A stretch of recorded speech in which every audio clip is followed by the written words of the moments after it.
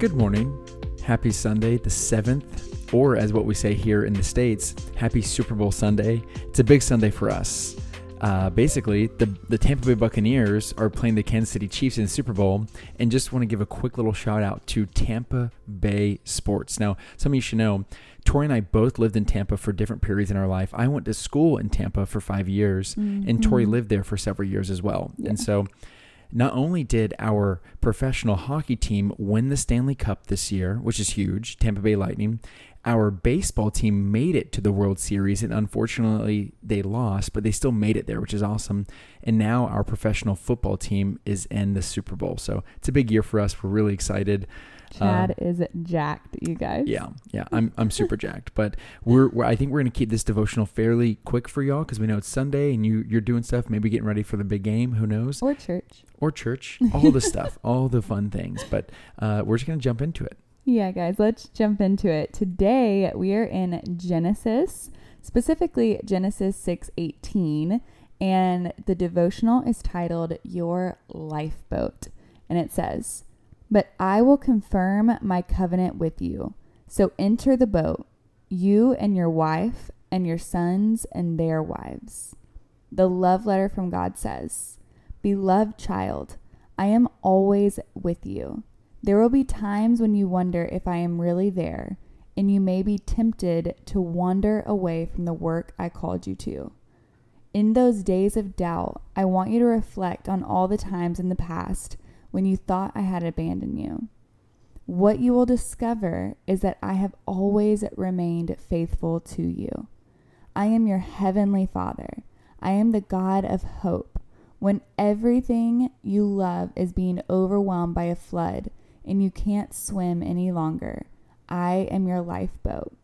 I am the author of your life who can rewrite any tragedy into triumph. I am the one who will work all things together for your good, even when it appears that it has all gone bad.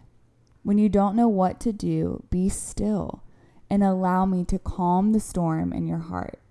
If you wait on me, you will witness my wonders. Love, your heavenly Father." The reflection says, when times get hard and we cannot see God's plan in motion, we might feel that He has forgotten His covenant with us. However, God's greatest work is often done behind the scenes and out of sight.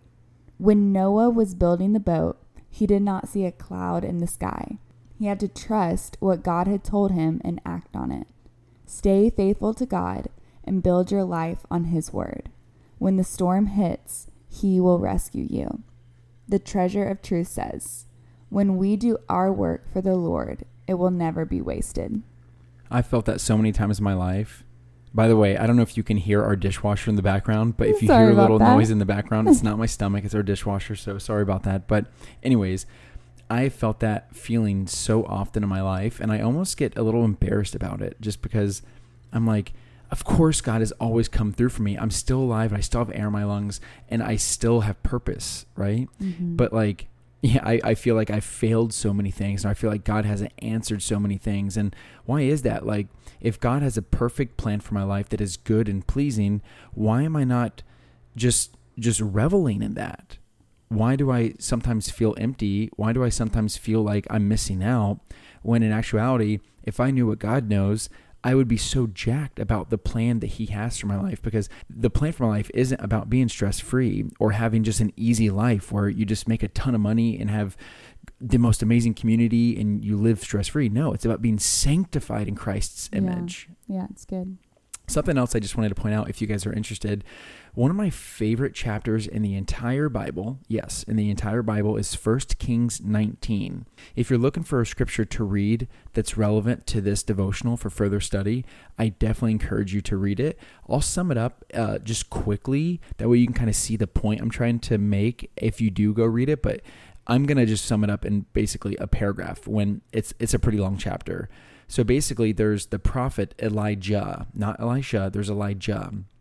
And he gets word that Jezebel is basically going to try to kill him. And so he was a prophet from God, and he gets so nervous that Jezebel's going to kill him that he flees. He flees away from God's plan for his life. And he's just like, oh my gosh, what's going on? I'm going to die, all this stuff. I'm so stressed out. I'm so nervous. And he cries out to the Lord several times, just take my life. This is too much for me to handle, Lord. Please take it.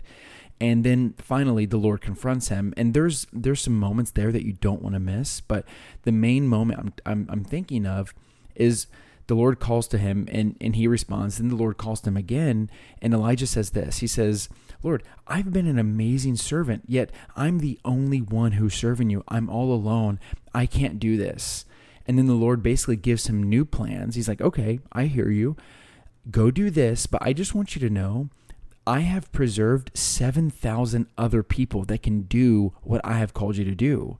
These 7,000 people have not bowed down to Baal. Mm-hmm. And so all along, what all Elijah could see was the dangers and the fear in his path. But he didn't see the 7,000 people that he had preserved for the plan that he had set for Elijah. Yeah. And I just can't help it. And I hope you didn't get too lost in there.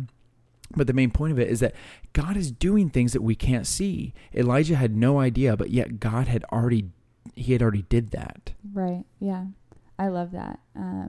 I remember writing something a while back, and I remember saying, Lord, I'm so sorry that I always try to steal the pen from you when you're such a better author than I am. And I think it's really easy for us to want to write our own story. We think that, we can get in our heads and be like, well, if this happened and then this happened, it would be amazing. And then when it doesn't happen, you're stuck in this place of disappointment and discouragement. And I think it's because we forget that what God has planned is better than what we could plan.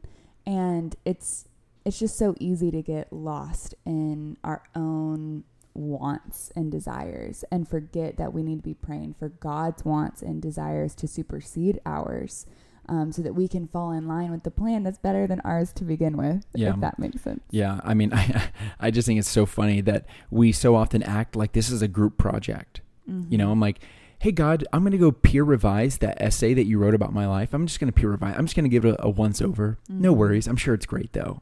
Yeah. It's like, no, that's not the way this works. He is God. We are not. Right.